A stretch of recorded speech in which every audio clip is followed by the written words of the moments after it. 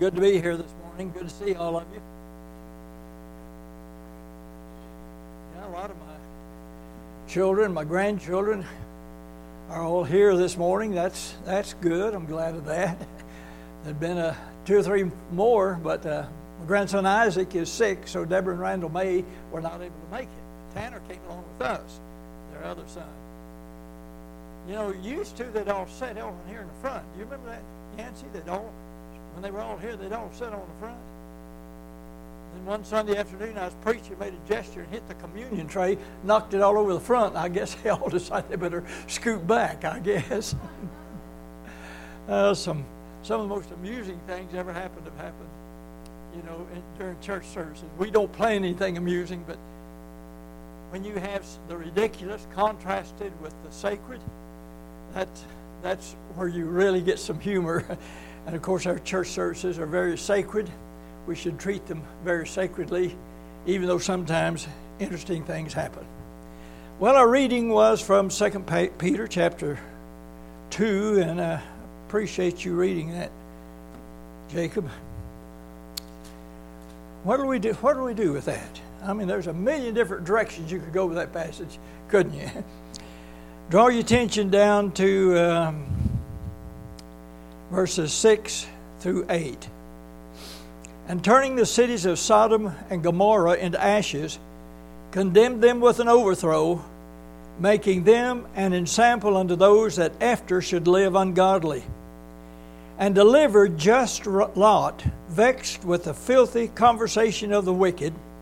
For that righteous man dwelling among them, in seeing and hearing, vexed his righteous soul from day to day with their unlawful deeds.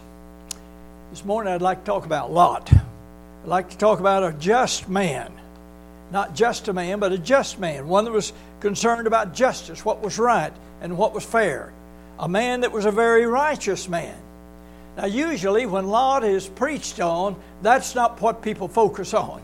As a matter of fact, sometimes the focus is so much to the mistake, the bad choice that he made and the results of it, that people overlook the fact that Lot is referred to as a just man and referred to as a righteous man who constantly vexed his righteous soul from day to day with the unlawful deeds of those that were round about him.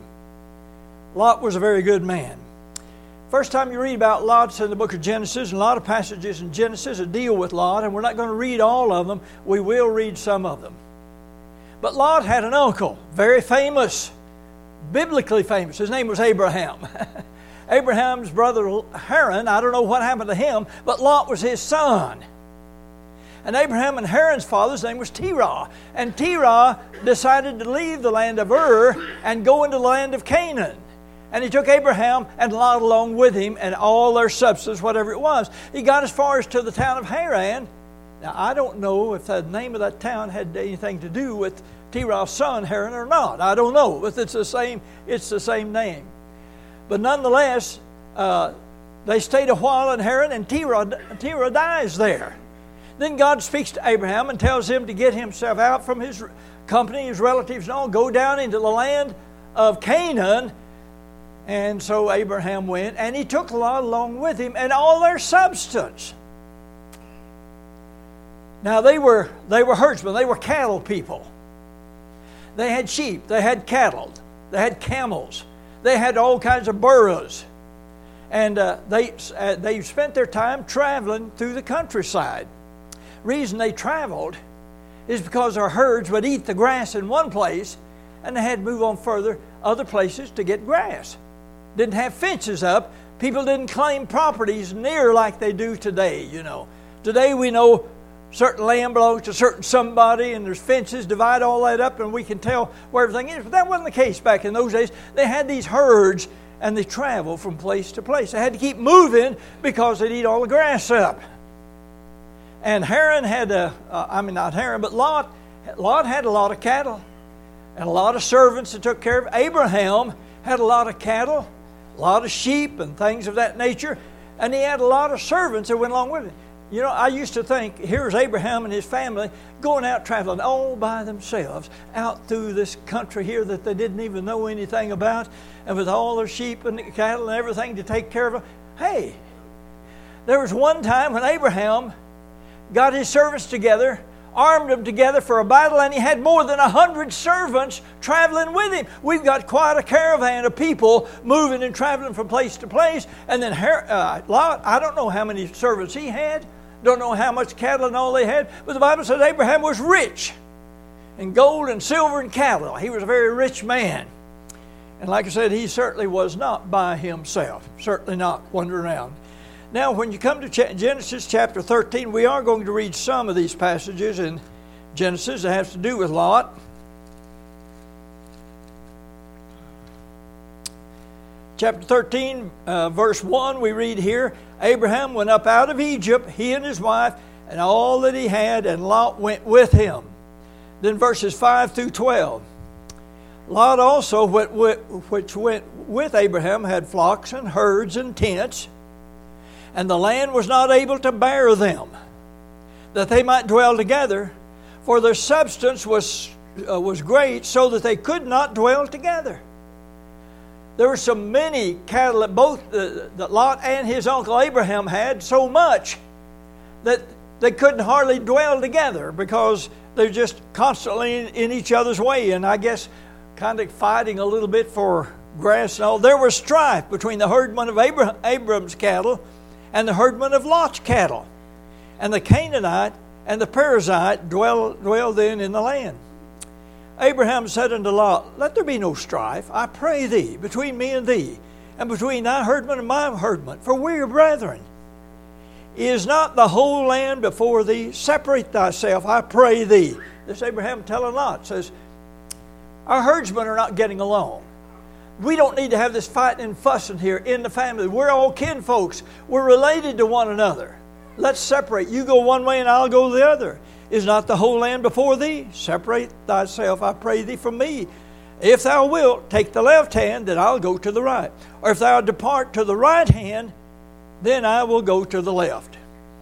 And Lot lifted up his eyes and beheld all the plain of Jordan, that it was well watered everywhere, before the Lord God destroyed Sodom and Gomorrah, even as the garden of the Lord. It was like the Garden of Eden. The comparison is made here to what this valley was like. And it was well watered. A lot of grass there for the cattle. It says, he, like the land of Egypt, as thou comest unto Zoar. Then Lot chose him all the plain of Jordan. And Lot journeyed east, and they separated themselves, the one from the other. Abraham dwelt in the land of Canaan. Lot dwelt in the cities of the plain and pitched his tent towards Sodom. But the men of Sodom were wicked sinners before the Lord exceedingly. So here it is that Lot makes a choice.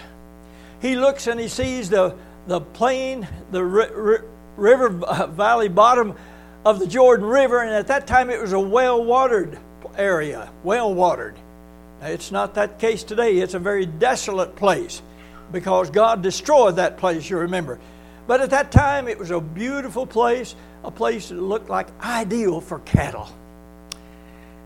I guess I keep bumping that thing. I hear it going thump, thump, but that's not my heart. My heart's just doing fine, just thumping along fine. But anyway, Lot made a choice. We all have choices in life to make sometimes, don't we? And Abraham gave Lot the choice, and he chose a well-watered plain for his cattle and all like that. Well, God appears to Abraham and tells Abraham, he says, Abraham, he was the friend of God. He says, shall I keep from Abraham what I'm fixing to do? You see, the cities of Sodom and Gomorrah, and there were a number of other cities in that valley. A lot of smaller ones. One real small one is referred to as Zoar. The word Zoar means little. That's what it means in the first place. I don't know what the names of those other towns in that valley were, but it was a well-watered valley, and it had a number of towns and cities, a lot of people dwelling in that area. But they were very, very wicked. Very, very wicked. As a matter of fact, the men of the city were very deeply involved in homosexuality. And God says, I'm going to destroy that place. And of course, Abraham talks with God about that. God agrees that if there could be 10 righteous souls found in that valley, he wouldn't destroy it. Or at least in the town of Sodom, he wouldn't destroy it. But they couldn't find 10 righteous souls. There was Lot and his wife, 2 daughters at least, I don't know the condition of the other daughters and sons-in-laws that he had there, but there weren't found 10 righteous. So God was going to destroy that place. He sent a couple of angels into that city to warn Lot about that. And the men of that city, when they heard these strange men come in, like I said, they were involved in homosexuality, Bible refers to it as vile affections and all.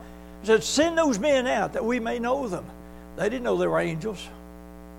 Someone said, well, why couldn't they tell they were angels? All those wings and everything. Well, every time you read about angels in the Bible, they don't have wings necessarily, you know. These men, they just appeared to be ordinary men, but they were not ordinary men, because they struck the people outside that were trying to get to them, struck them blind. I mean, they were not ordinary men. They were angels is what they were. And they came to warn Lot and his family to get out of that place. They said, Lot, you go get your relatives and all, get them out of this place, because God's going to destroy this place. Well, he talked to his sons-in-laws. They thought that he was mocking them. He said, you need to get out of this place. You've got to go destroy it. They just thought he was mocking them. Thought he was making some kind of funny with them of some kind, trying to get ridiculous or something like that, like sometimes like father-in-laws get.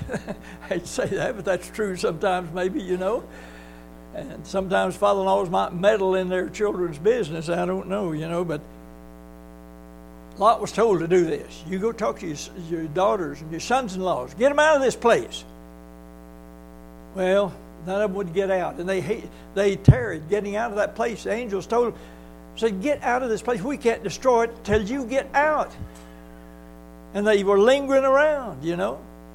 And so the angels took them by the hand. Lot and his wife and his 2 daughters that were still at home took them by the hand and set them outside of the city. And God rained down fire and brimstone on that place and destroyed it. And you remember the story. God told them, don't turn around and look back. Lot's wife couldn't resist the temptation. Turned around and looked back. Someone said she was thinking about her. She was thinking about her daughters and her sons-in-law still back in that city. Well, that's assumption. You got to be careful about tying assumptions in with what the Bible says. She could have just turned around to see what was going on back there. I would suspect she's good.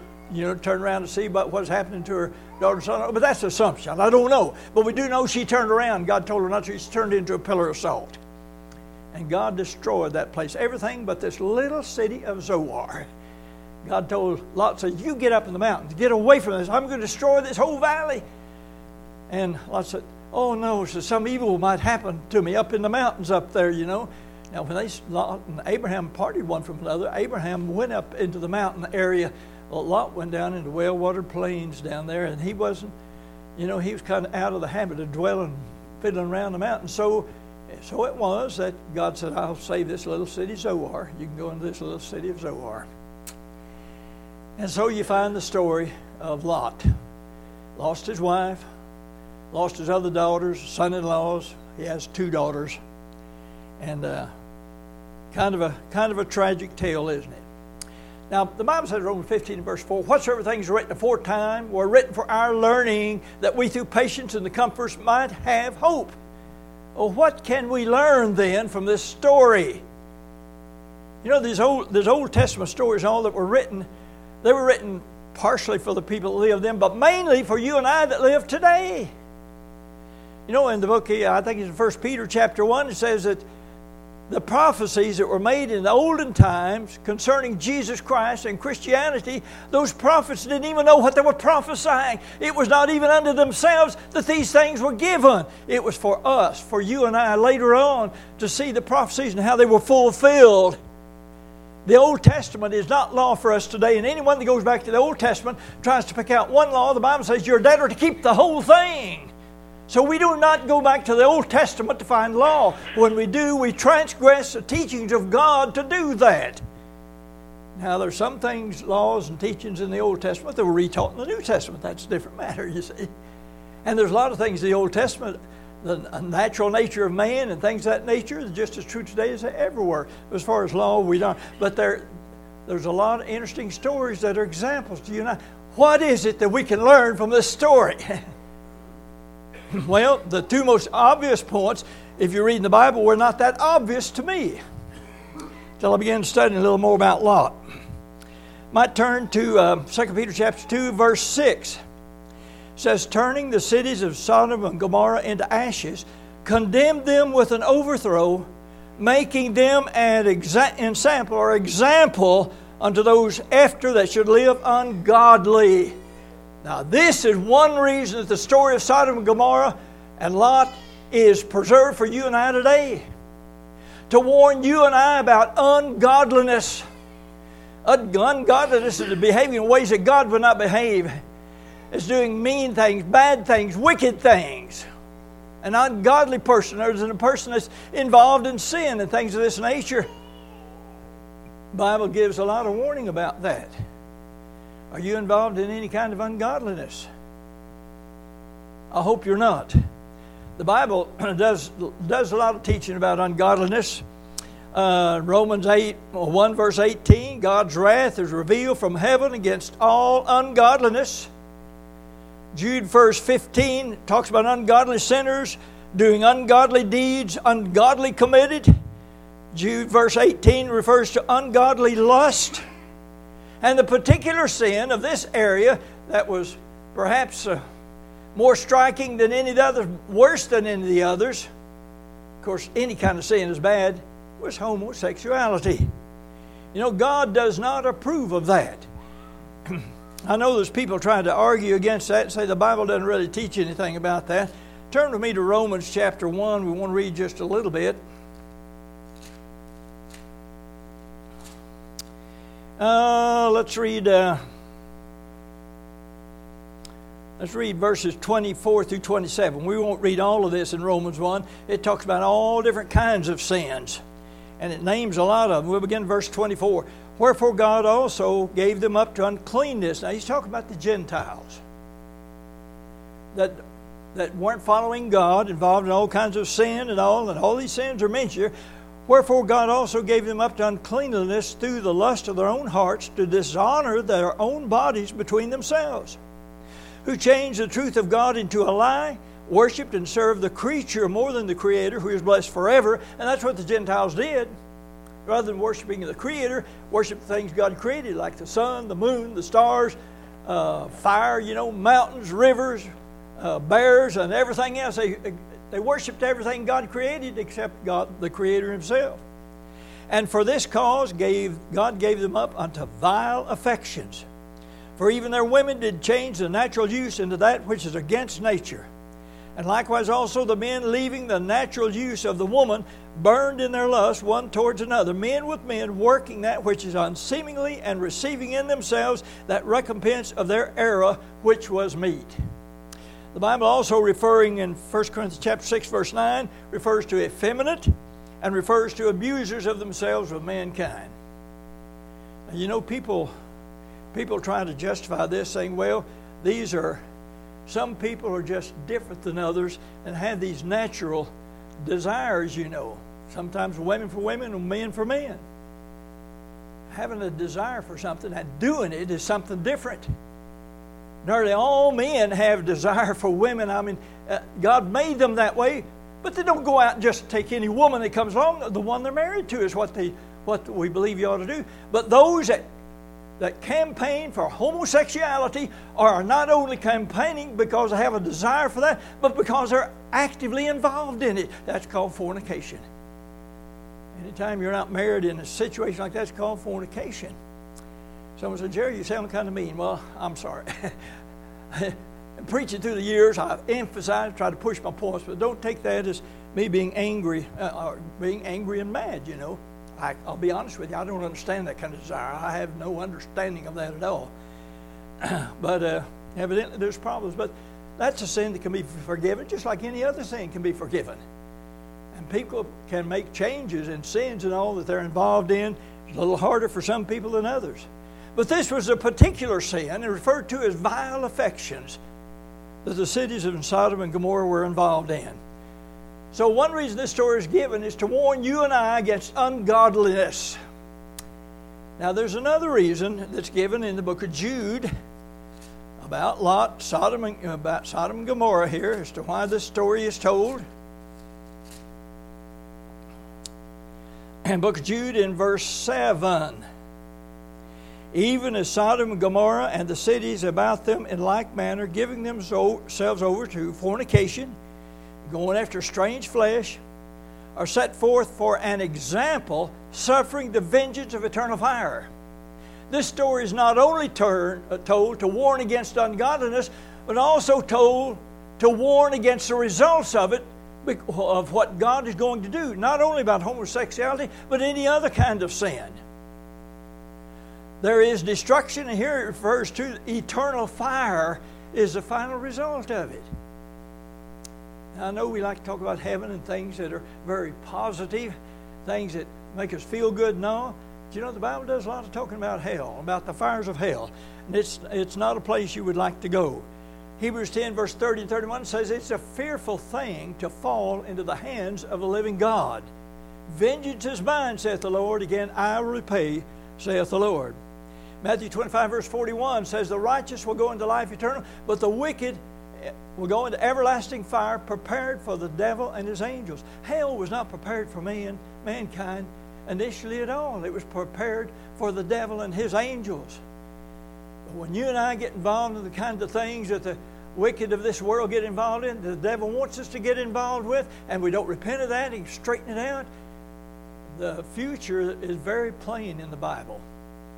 The Bible is very plain about hell, about the fires of hell.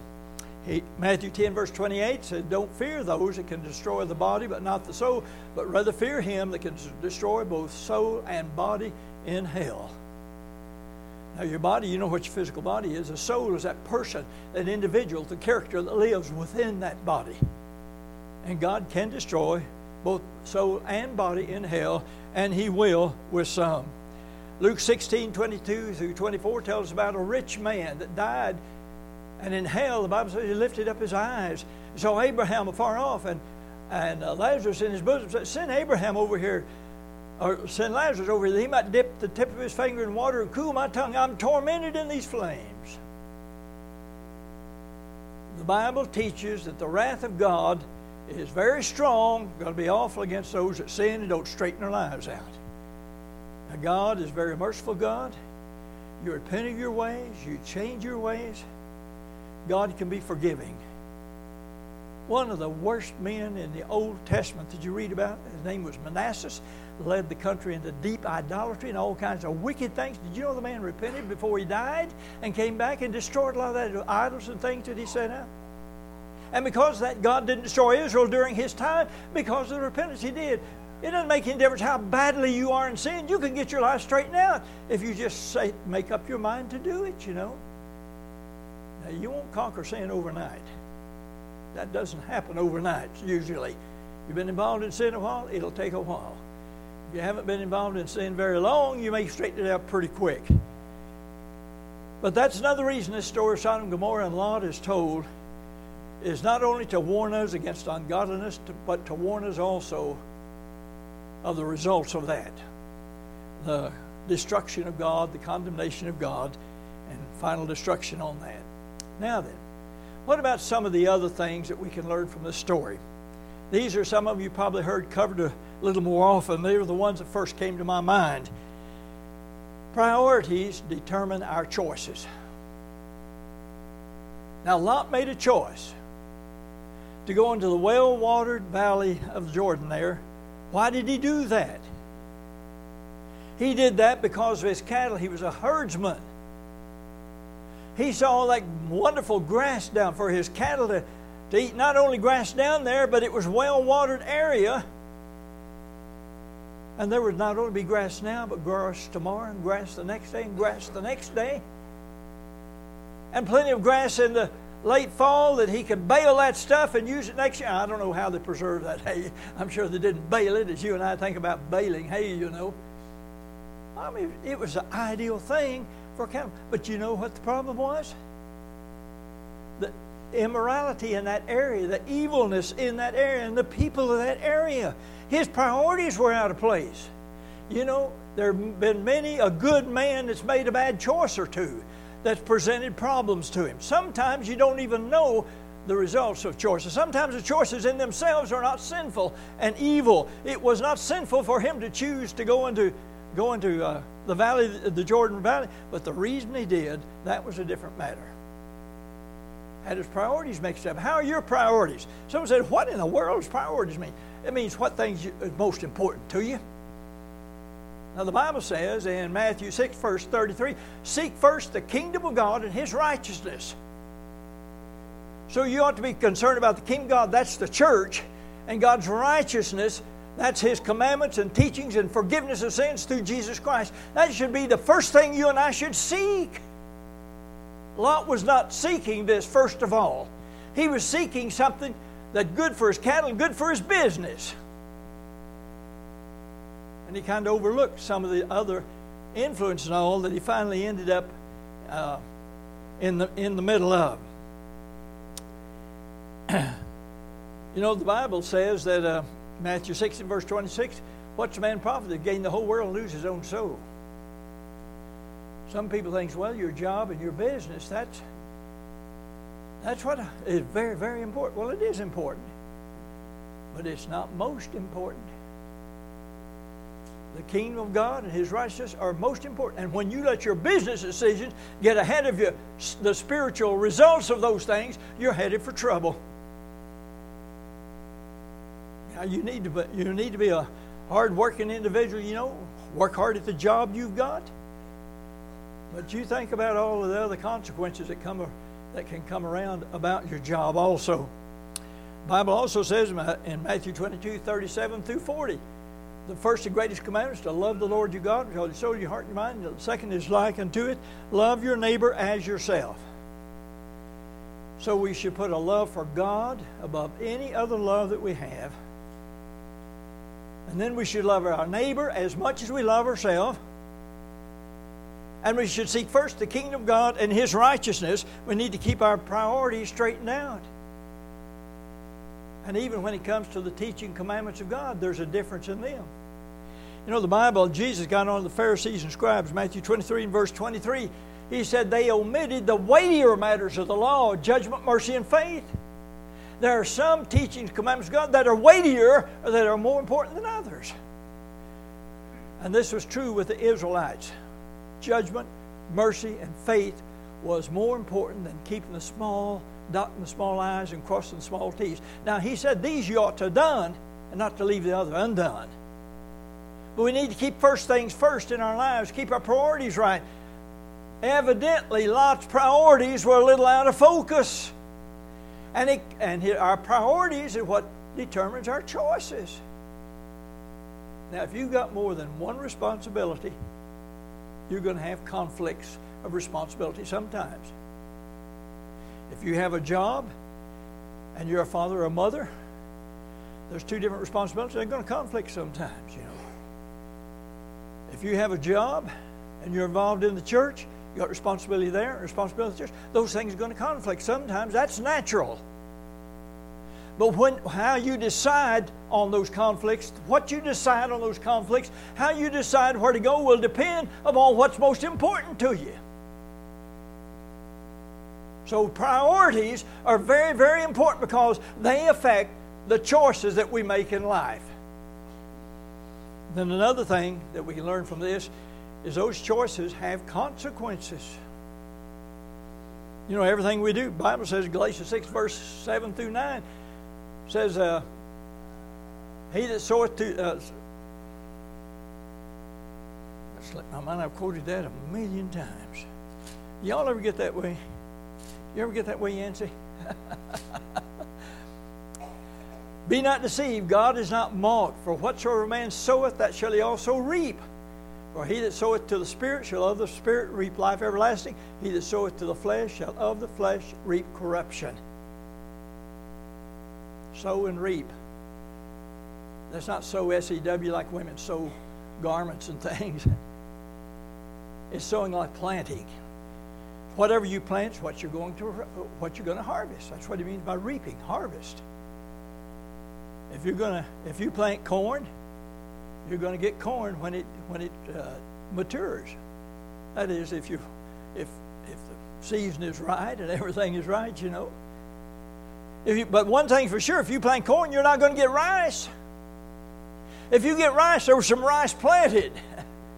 Why? Well, that's natural. We reap what we sow. The same thing is true as far as your spiritual life is concerned.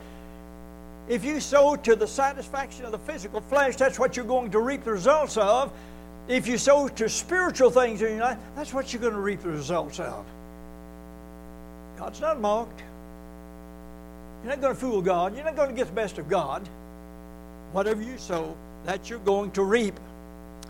So choices make decisions. So it's very important that you have the right kind of priorities and choices. You have choices about the things you say, don't you? You have a choice about the words and all that come out of your mouth. Now the Bible says, 1 Peter 3 verse 10, he that would love life and see good days, let him refrain his tongue from the evil and his lips that speak no guile. See, there's consequences to what you say.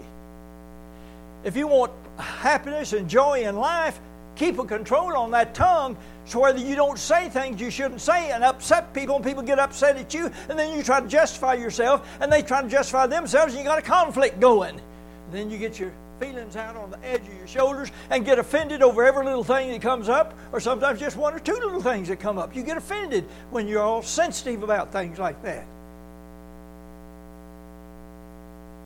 We have choices about the things we say. I was preaching a sermon on the tongue one time. I was staying with Brother Sim McBride in Arcoma. Do you know where Arcoma is? It's a southwestern suburb of Fort Smith.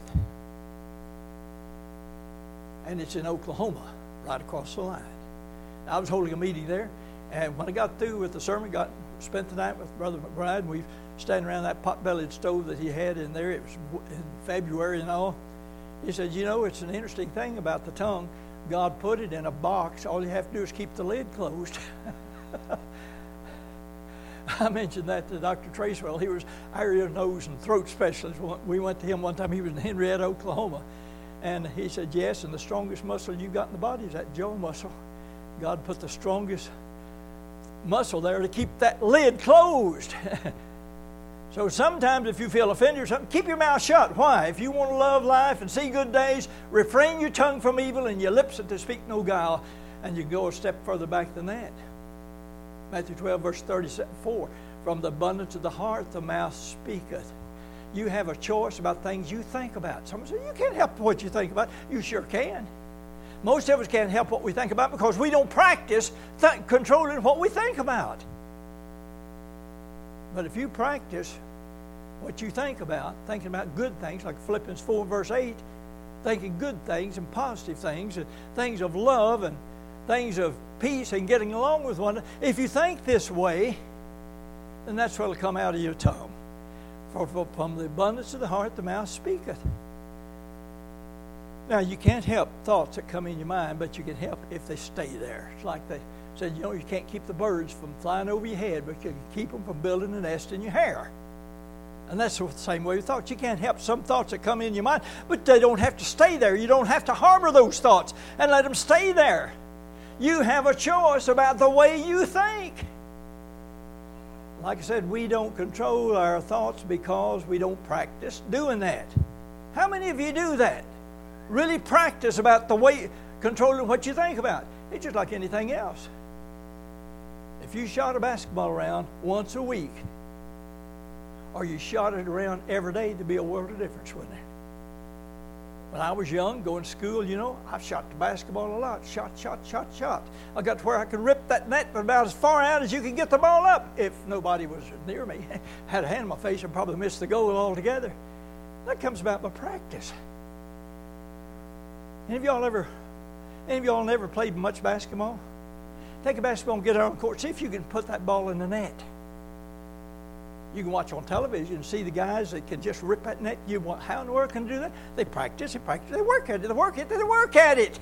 The same thing is true with the thoughts that are in your mind. You have to work at it. You have to practice it.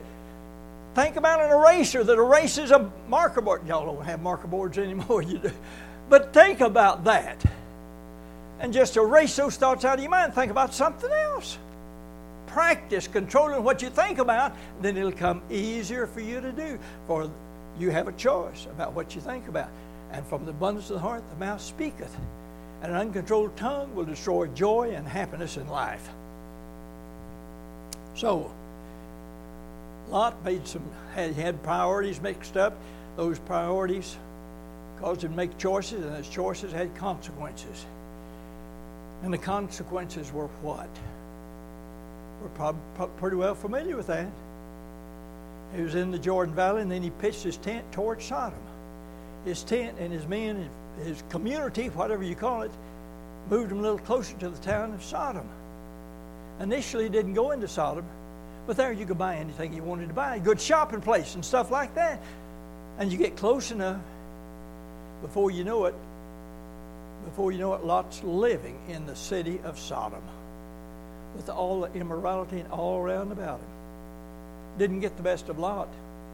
He vexed his righteous soul from day to day with their unlawful deeds. He never did give in to that. He never did approve of that. He never did get to where it didn't just turn him inside out to see that immorality there. But it didn't get out of the place.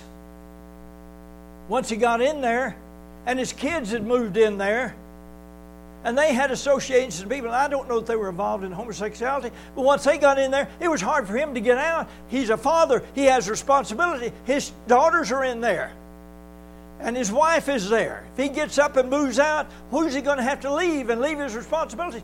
You see, sometimes the consequences of the choices we make are very, very bad, and we can't see them ahead of time, especially if we don't have our priorities right. You young boys, I see some young boys here. I see some grandsons and others. They're not married yet. Boys, you think about the girl you marry. Young ladies, we got young ladies that are here too. You think about the boy you marry. She may be a beautiful girl. You just thrill every time you think about how beautiful she is, you know. I feel that way about my wife, you know. But what kind of a wife will she make? Is she a Christian? How will she affect your Christianity? What kind of a mother will she make for your children? What kind of a father will he make for your children? These choices that you make will have consequences. And you may like the choice to begin with, but you may not like the consequences that come along. But there are consequences to our choices. And so Lot got into, the priorities were wrong. He made a wrong choice. And he lost most of his family because of it. Don't pitch your tent towards Sodom. Stay away from evil, bad influences as much as you possibly can. Romans 12, verse 9, abhor that which is evil. Lot continued to do that, but evidently his daughters and son-in-laws did not. 1 Peter 2, verse 11, abstain from fleshly lusts that war against the soul. Evidently Lot did that, but his daughters and his son-in-laws didn't, did they? Abstain from the appearance of evil. 1 Thessalonians 5, verse 22. 1 Corinthians 15 and verse 33. Evil communications corrupt good manners. It didn't corrupt Lot. He was strong, but it corrupted his two daughters and his sons-in-laws, didn't it? You know, the Bible says we should train up a child in the way he should go, and when he becomes old, he'll not depart from it. And the influences that we subject our children to are going to have an influence on them and affect the way we train them and raise them up. I had an uncle. He lived in the west part of the Dallas area, but towards Fort Worth, but in the west part of the Dallas area.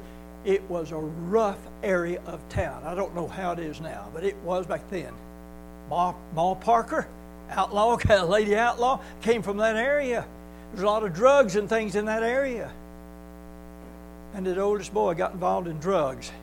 He and another boy, when they was 13 years old, ended up stealing a car, and they got as far as Arizona before they got caught. Spent 5 years in reform school in El Reno, Oklahoma. Was out about a year and a half, put back in Huntsville in a federal penitentiary, and died there. The influence of that. Now, that might have happened anyway. Uncle Carl's oldest boy, I don't know. His youngest boy saw what happened to older brother, and he was strong against that. Never did get involved in that kind of stuff. But Uncle Carl didn't move his kids out of that area. Well, there's other bad areas I know. All the whys and wherefores, I don't know. And I certainly wasn't in a position to make that choice, But our choices have consequences. And some of those consequences we don't like. So we need to be careful about our choices. Like I said, you can't avoid all bad consequences of choices because you can't always see ahead. You don't always know everything, And you can't know everything. But it helps when we try to keep our priorities straight and make those right kind of choices. Don't give in to evil influences. 1 John 2:15-17 says, don't love the world and the things of the world. James 4 verse 4 says, if you're a friend of the world, you're an enemy of God. John 17:15-16 is an interesting passage. This is a prayer of Jesus for his apostles. He says, I pray not that you should take them out of the world, but keep them from the evil of the world. Now, you and I, we live in the world, but the world doesn't need to get into us. It's good for a boat to be on the water, but it's not good when the water gets in the boat.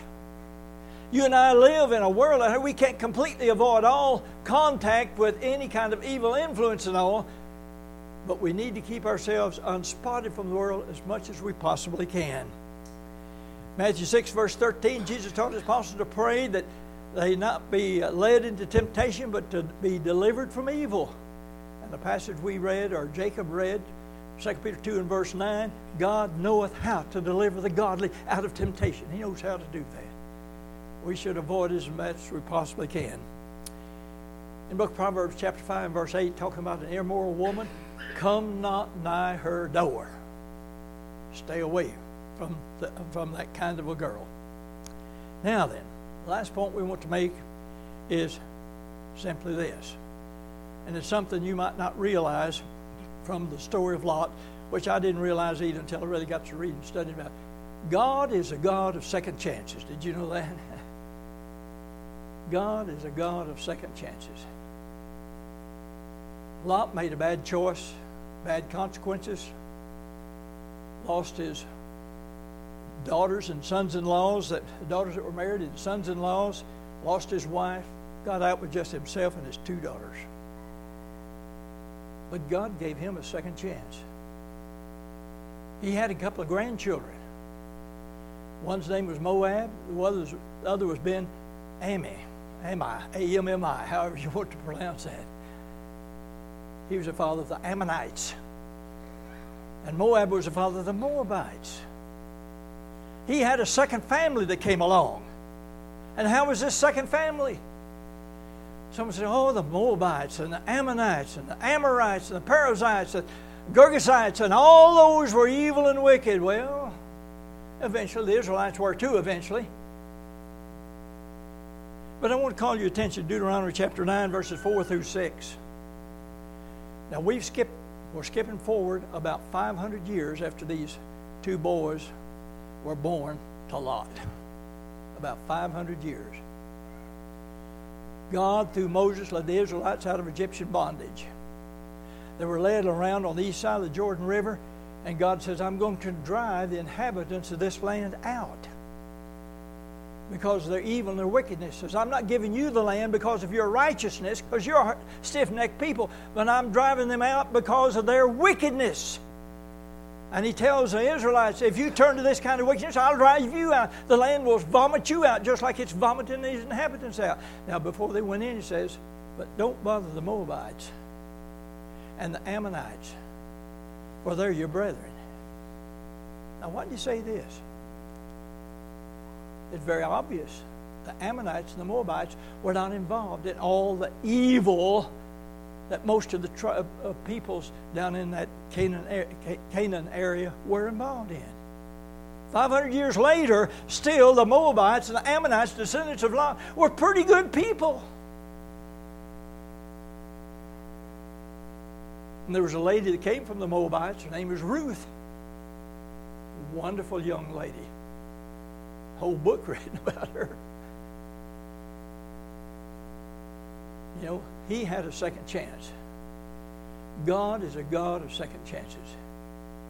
If you found your life all messed up and in a big mess, it can be straightened out. You can't undo all the consequences of the past. I'm sure Lot never forgot about his wife and those other daughters and sons-in-laws. I'm sure he never forgot about it. Probably had some remorse all his life about the choice that he made down there, but he had a second chance.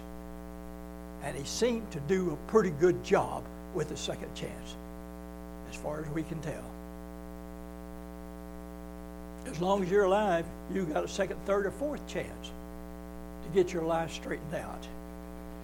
And I would plead with you to try to do something about that. Get your life straightened out as best you possibly can. You're still alive. God wants you to get your life straightened out.